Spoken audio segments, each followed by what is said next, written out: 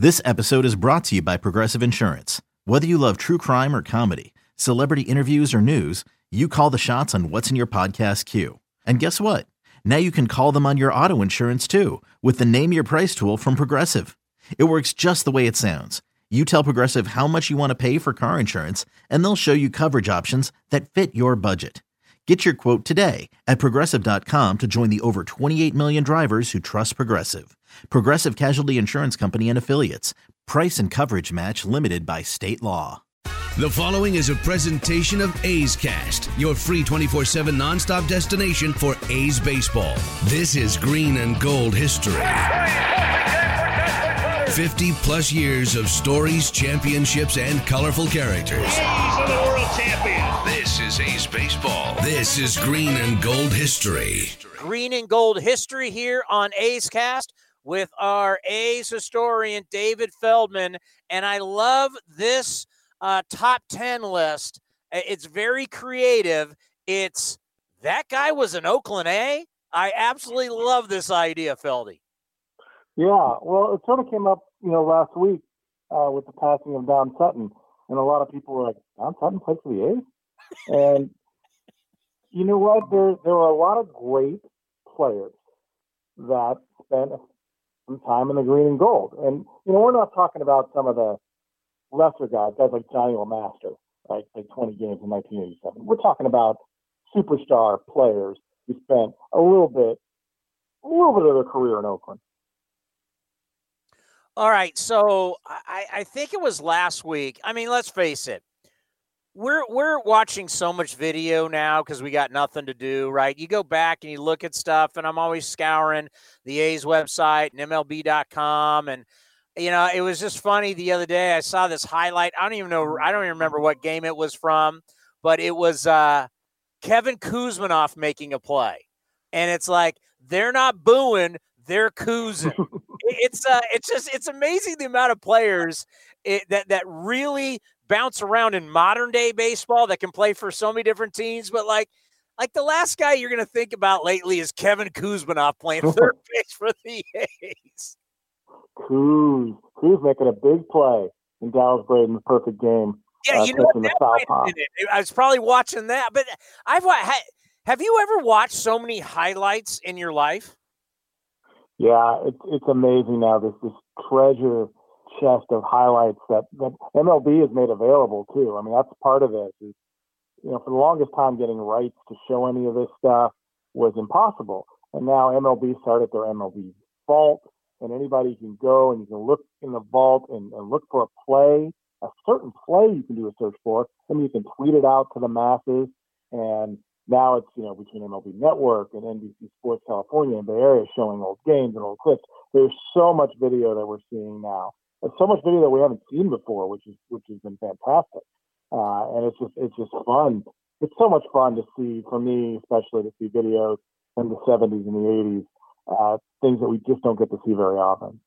Now, obviously, people know of you as our A's historian and also what you do as a Major League Baseball scorekeeper, but you also work in television and you work in the trucks.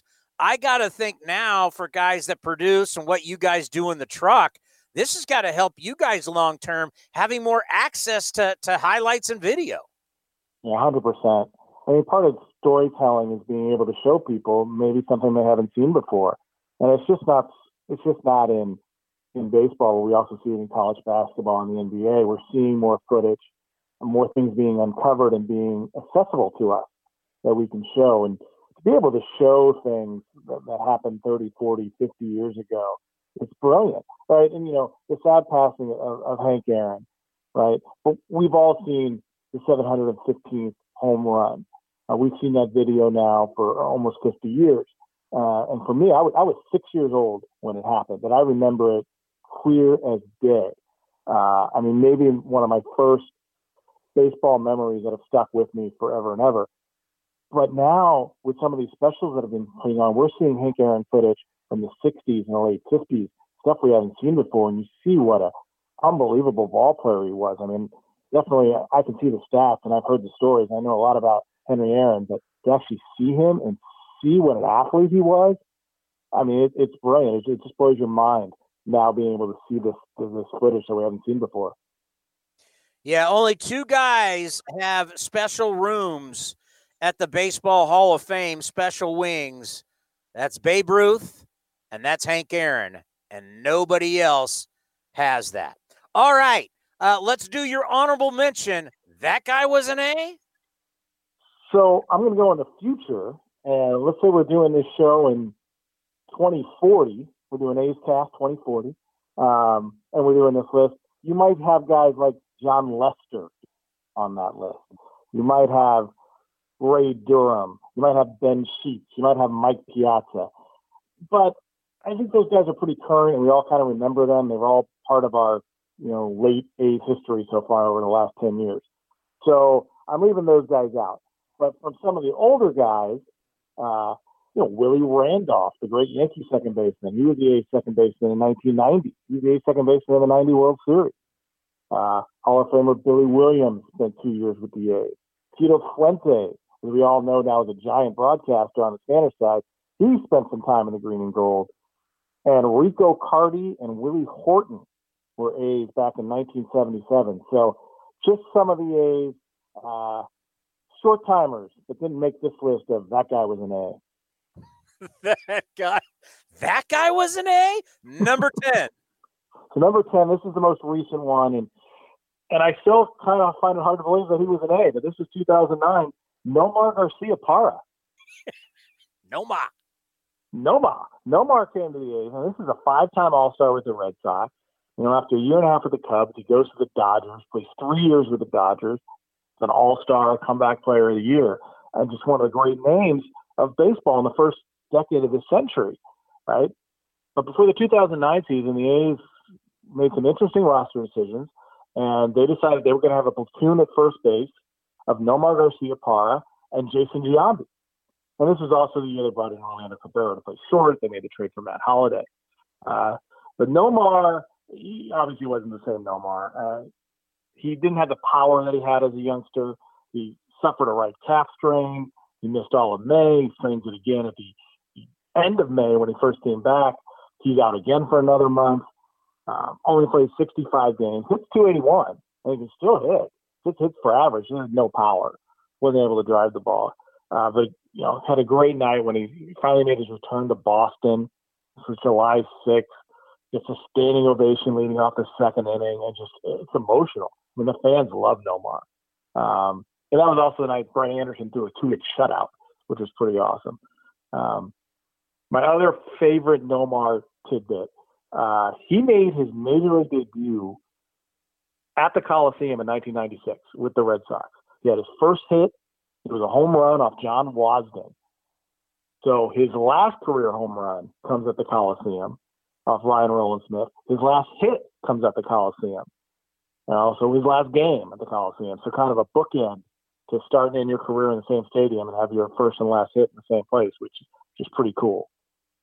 Would he be on that list of guys that look like they're going to have a Hall of Fame career and then just fell off a cliff? Yeah, definitely. I thought, that golden age of shortstops in the late 90s, right? You had Nomar in Boston. You had A-Rod in Seattle. You had Jeter in New York. And you had a young Miguel Tejada in Oakland. And these were the guys. This was the shortstop class. They're talking about the shortstops now. Shortstops in the late 90s. They were breaking the mold. And Nomar, he was fantastic, and then he just sort of dropped off, right? The trade to the Cubs, he sort of kind of had a dip in his career. Again, a little rejuvenation with the Dodgers, but never was able to sustain that magic he had early in his career. He was going to be a Hall of Fame player. There was no doubt after you saw his first 5-6 seasons. Fortunately, it didn't happen. Number 9, Dusty Baker. Dusty Baker played his final 2 seasons with the A's in 1985 and 86. And everybody knew Dusty Baker from his Dodger days, from even go back to the Braves days when he teammates with Henry Aaron. After a long run with the Dodgers, he played 1 year with San Francisco in 84. Again, hit for a high average, but no power. But the A's needed at that time a right-handed outfielder and a first baseman. They had traded Ricky Henderson, so Dave Collins was going to be their left fielder, and Bruce Bochy was the first baseman. Both left-handed hitters. They wanted a right-handed hitting counterpart for that. And Dave Kingman was already your DA, so you were set there. So Dusty actually had a really good year with the A's in '85. In 111 games, he had 268 with 14 bombs, 52 runs batted in. He had more walks and strikeouts, and he had really one of the most signature hits that season in Kansas City. In the top of the ninth, the A's were trailing 2-1, and he hits a 2-out, 3-run homer off closer extraordinaire at the time, Dan Quisenberry. It was a great moment for Dusty. In '86, his playing time's more sporadic. At this point, Jose Canseco's getting most of the time in left field. Dwayne Murphy's in center. Mike Davis is in right. There's really no room for Dusty Baker. He only plays 83 games and he hits 240. 4 home runs. It's his last home run on July 18th, and his career just sort of peters out from there. But Dusty Baker, if you were a baseball card collector at the time, the Mother Cookies baseball cards, there's great Mother Cookies baseball cards of Dusty Baker in that A's uniform. And, man, Dusty to this day can wear a uniform, and he looked sweet in that A's uniform in the mid-'80s. Number 8. Number 8 is another Hall of Famer. That's Tim Raines.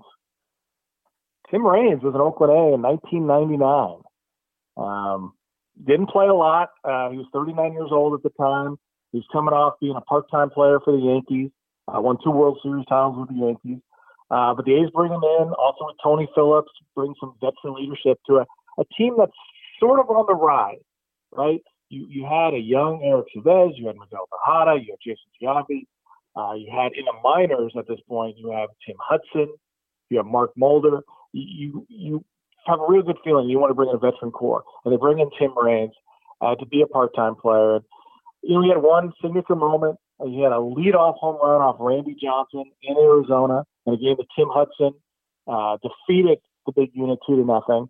This was on the same day that the U.S. women's soccer team wins the World Cup. This is the Brandy Chastain game. Same day. Tim Raines is the leadoff homer, but then he starts to feel ill. And his career looks like it's going to be over. They can't figure out what's wrong with him. And it took the A's doctors a few weeks to figure out that Tim Raines is suffering from lupus. He misses the rest of the 99 season, all of 2000, and unbelievably comes back in 2001 with the Expos, his original team, and then is traded to the Orioles and plays with his son, Tim Raines Jr., doing a Ken Griffey Jr. thing. They played 4 games together. His career's still not done. The next year, 2002, he plays 98 games with the Marlins at age 42. But Tim Raines in 1999, he was in Oakland A. Yeah, Tim Raines is in Oakland A. Wow. Number 7. Number 7 is Goose Gossage. And if you were a kid growing up in the 70s, or just a baseball fan in the 70s, when Goose Gossage was the closer for the Yankees, he was the scariest thing going. He would take the mound, and the big Fu Manchu, it looked like blowing smoke out of his ears and out of his mouth. He was just so scared. And the A's could never do anything with him. But by 1992, he's now 40 years old, and he's bounced around a bit. Cubs, Giants, Texas Rangers. Goose Gossage was a Texas Ranger. He'll be on their list. But in 92, the A's sign him. He's going to be part of this bullpen with X still your closer. So Gossage is more of a setup guy, and he actually pitches pretty well. Over the first 30 games, he has a 2.84 ERA, but injuries come down and they shut him down. Unbelievably, he re-signs with the A's for the 93 season. Now he's 41, and he gets off to an unbelievable start. In his first 11 games out of the pen, he's 3-0 with an 0.55 ERA. Hitters are hitting 132 against him. Has a 3-inning save. I mean, this is vintage Goose Gossage. And then it all falls apart. The last 28 games, 6.61 ERA, goes 1-5. Hitters are hitting over 300 against him. He looks like he's done. But Goose Gossage signs the next year in 94 to pitch for the Mariners. And he actually pitches 36 games for the Mariners for an ERA of just over 4. But for 92 and 93, Goose Gossage came out of the Oakland A's bullpen. Yeah, we had Goose on, and he enjoyed his time here in Oakland. All right, number 6. Number 6, maybe one of the great baseball nicknames of the 70s, the Penguin, Ron Cey. Wow. Ron Cey, longtime Dodger, then a Cub. But in 87, he comes to Oakland. And the idea at the time was he was going to be the right-handed DH. He's going to platoon with Reggie Jackson. He's 39 years old, but he showed pretty good power in 85, not so much in 86. So the A's thought they could find some magic. Because you look back at Ron Cey's career, he was so consistent. He was 20 homers, 80 to 100 RBIs every season with the Dodgers and the Cubs there in the 70s and the early 80s. I think he gets shortchanged because in an era of third baseman, he's in the same league with one of the greatest third basemen of all time in Mike Schmidt. And so Ron Cey sort of gets forgot about how good and consistent he was. I mean, he was never thought of as a Hall of Famer, and he didn't have quite those numbers, but he was right there as an all-star type player year after year. Unfortunately, with the A's in 87, it was pretty much gone for him by that point. Only a 221. He had 4 homers. He gets released at the All-Star break. The A's bring back Steve Henderson to be the right-handed hitter now in the outfield, DH with Reggie. But Ron Cey for 45 games at Oakland A in 1987. Yeah, that. You want to talk about out of left field on that one. Ron Cey as an Oakland A. Wow. Number 5. Number 5, he's a fellow we talked about a little bit before. He's been in the news lately, unfortunately, because he passed away, and that's Dick Allen. Yeah. Dick Allen, one of the great players in the National League in the 60s with the Phillies and then the Cardinals, and then winning MVP with the White Sox. But obviously, controversy always surrounded Dick Allen. And at the end of 76, he didn't have a job. But before the 77 season, Charlie Finley makes an announcement that Dick Allen's going to come play for the A's. Charlie Finley didn't tell Dick Allen this was happening. He just made the announcement. But unbelievably, Dick Allen shows up for spring training. He heard the news from Charlie and shows up. Charlie Finley eventually does sign him. He wears his hometown on the back of the jersey. He doesn't wear Allen. He has Wampum from Wampum, Pennsylvania on the back of his jersey. And he gets off to an unbelievable start with the A's. In his first 19 games, he's 339, drives in 20 runs. But the thing about Dick Allen, he didn't want to be a DH. And he made it very clear to everybody involved he was not going to DH. So now the third game of the season, Jack McKeon, the A's manager, pencils in Dick Allen as his DH. And Dick Allen refuses to play. Refuses to play. They actually have to pinch hit for him his first time up. By Jerry Tabb, had to pinch hit for him in the first inning. Dick Allen refuses. So after that, Dick Allen's only a first baseman. But after that great start, his numbers start to dwindle. He's only 188 over his last 35 games. He's not happy. The A's would like to DH him a little bit more. And finally in Chicago, in a game that refuses to play, he's in the locker room during the game taking a shower, and Charlie Finley actually happens to wander through the locker room and sees him, not on the bench, but in the clubhouse, taking a shower, and Charlie Finley says that's it and releases him that day. And that was the end of Dick Allen's career with the A's. Should he be in the Hall of Fame? His numbers are really close. As far as the production, his OPS, how he was as a field hitter, he's really close. For me, and I'm a small hall guy, I don't think he makes it, but I understand the argument. I like the fact that he was controversial, that he pushed the norm, that he stood up for himself. There's something groundbreaking about that, especially in that time when you guys had Curt Flood, Dick Allen. These were these African-American players who were pushing the norms. I think there's something about that almost could push him over the top, but just on baseball alone, I think he falls a little short. Number 4. Number 4 is Tommy John. Tommy John was 42 years old, released by the Angels, and the A's signed him in 1985. Tommy John, the man that the surgery he's named after, pitched for the A's, made 11 starts for the A's, didn't go particularly well. Was 2-6 with a 6.19 ERA, and hitters beat him around for a 330 average. But here's the thing. He had a start against the Yankees where he pitched 7 shutout innings and outpitched Ron Guidry and got the win that night. So you're 42 years old, but the Yankees saw that. And the Yankees signed him in 1986. He ends up pitching 4 more years with the Yankees. So he was age 46. Tommy John, this little short snippet of his A's career in the A's rotation in 1985, gets him 4 more years with the Yankees. And think about that, pitching into his age 46. The guy who had the arm surgery, the first ever Tommy John surgery, back in 74, ends up pitching that long, piles 288 wins in his career. Never quite got the Hall of Fame love, kind of bounced around between 21 to 32% on the ballot. But boy, Tommy John, short of his career, but it propelled him for 4 more seasons. Yeah, he's got like the record most no decisions. He easily could have won 300 games. Not only the surgery, he should be in the Hall of Fame. Number 3. Number 3, very, very short of his career, but that's another Hall of Famer, Orlando Cepeda. Yeah, the baby bull played for the A's. He got 3 at-bats with the A's in 1972.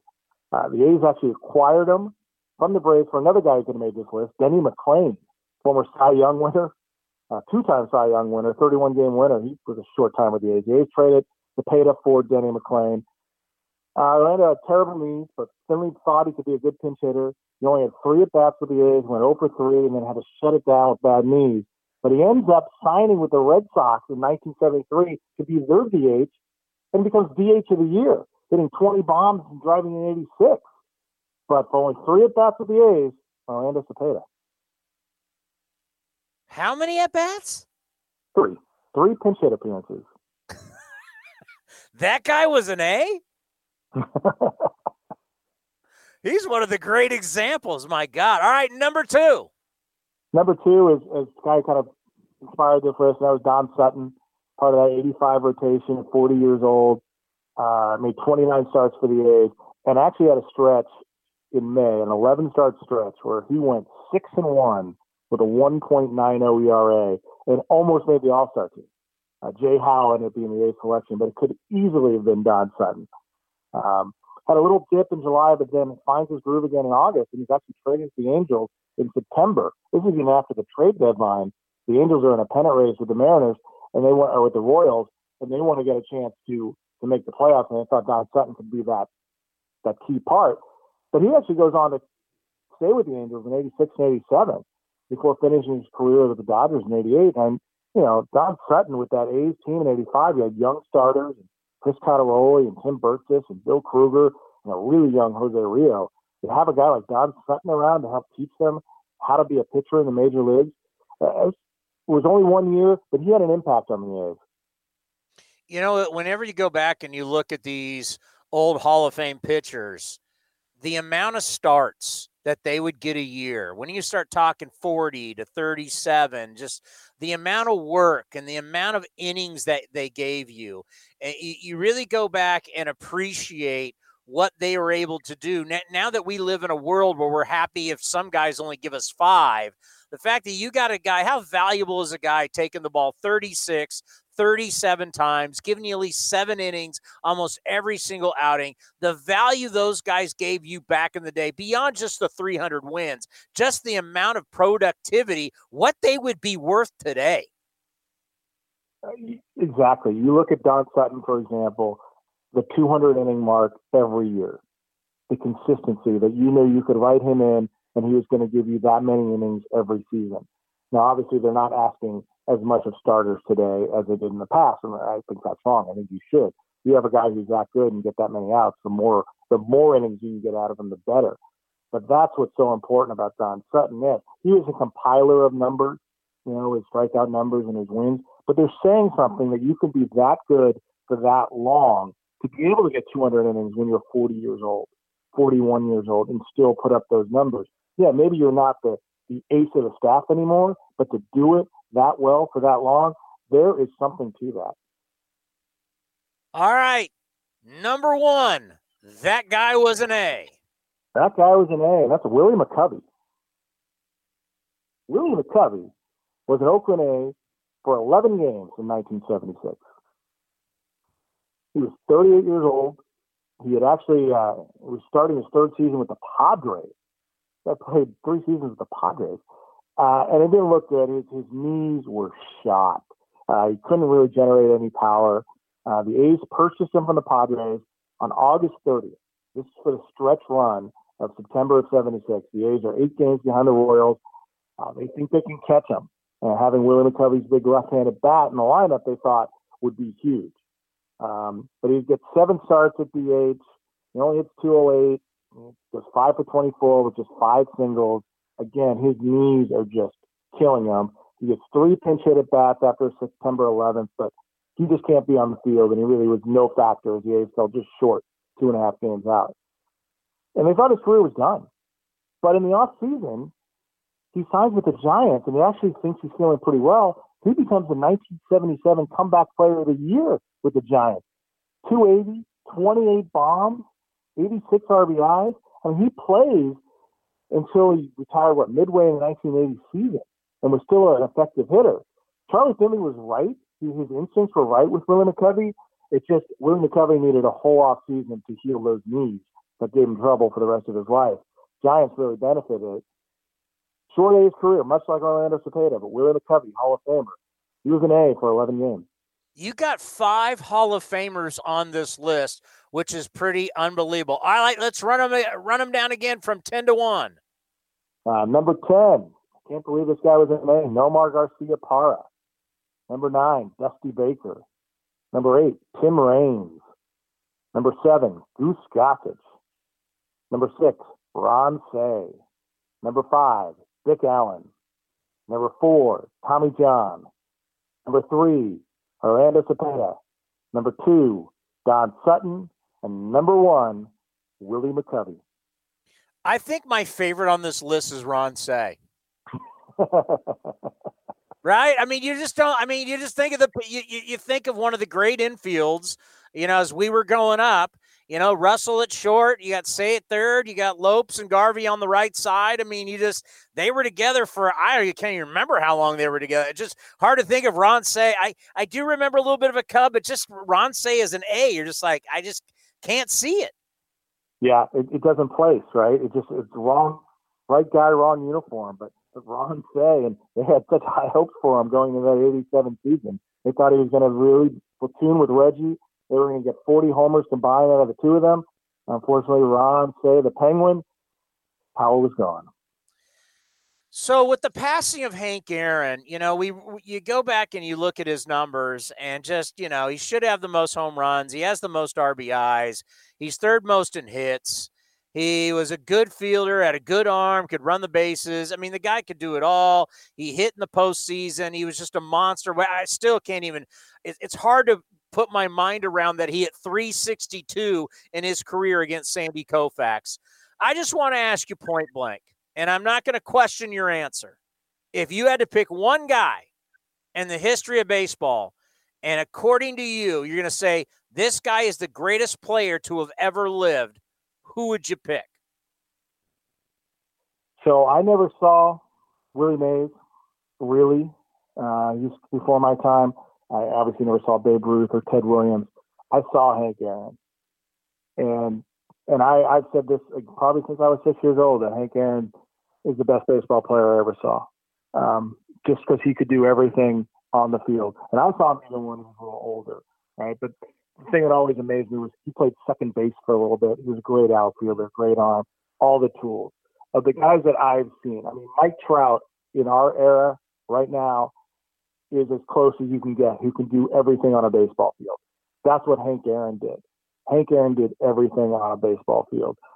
And then as I grew up, and I'm sure you went through this too, we learned about the other things he had to deal with.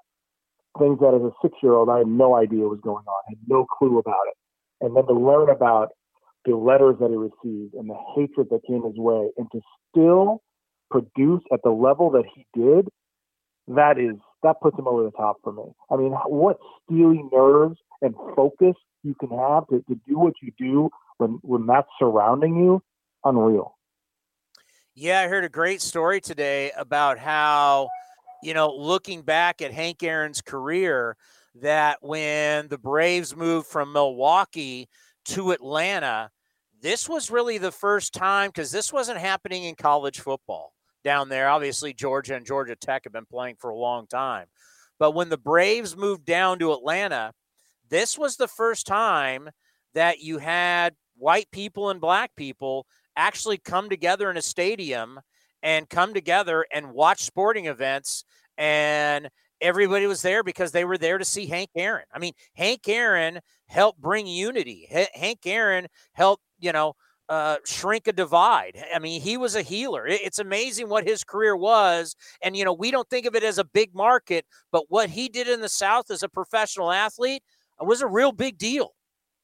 It was huge. I've been thinking about this lately about, growing up. I grew up in Walnut Creek in the East Bay, and I think about representation from our sports teams and growing up. Hank Aaron's the biggest baseball star. He's going to be the home run king. And when you're a young kid and you hear someone called a king, that means something, right? So, and he was a black man. And I think about the teams that I grew up rooting for. I look at the Golden State Warriors at the time. The head coach was a black man in Al Attles, but the best player was a white guy in Rick Barry. The A's starting pitchers, you had Catfish Hunter, Ken Holtzman, and Vida Blue mixed together, right? The Raiders, the two best wide receivers are Fred Biletnikoff and Cliff Branch. I never, for us growing up in the Bay Area and seeing our sports teams and seeing representation from all over, I think that really impacted how, at least for me, and I can only speak for me, how I grew up, never even thinking about somebody not being able to do something because of the color of their skin, because I didn't see that. I saw everybody get every opportunity, especially for the sports teams that I loved. Yeah, think about me growing up in San Diego during that time. Who were the biggest, as a little kid, who were the two biggest baseball stars to play for the Padres? I'm guessing Dave Winfield. Who's the other Padre at that time? Well, no, and then later on was Tony Gwynn. He was Mr. San Diego. Yeah, I mean, those are the two biggest Padres of all time are Tony Gwynn and Dave Winfield. And you just never thought twice about it, right? No, I mean, it's like he's Tony Gwynn. I mean, you went to a game, he got 2 hits every game. I mean, you didn't think about anything else. I mean, the guy was a hit machine. I mean, I was real little with Winfield. And then the other guy you could throw in too was Ozzie Smith. Yeah, sure. Yeah, and you're obviously with the A's, Ricky Henderson and Dave Stewart. Representation, it was never an issue, at least for the sports teams that we were lucky enough to follow. And then across the bay, the 3 greatest Giants are Mays, Bonds, and McCovey. Exactly. And I think it does shape you as a kid and your thoughts. If you see something when you're young, or see somebody get denied something because of their race or their religion or something, it could stick with you. And luckily, for most of my youth growing up, I didn't see any of that. I got to see everybody get every opportunity. And yeah, I was too young to understand some things that were going on. That's a given. But I'm happy that I was shielded from some of that, because it definitely has changed the way that I think about things. I don't think about things in terms of race or color or creed. Great stuff, as always. Another outstanding top 10 list. Be safe with you and your family, buddy, and we'll talk to you soon. All right. Thanks, Tony. Be well. This has been a presentation of the Oakland Athletics.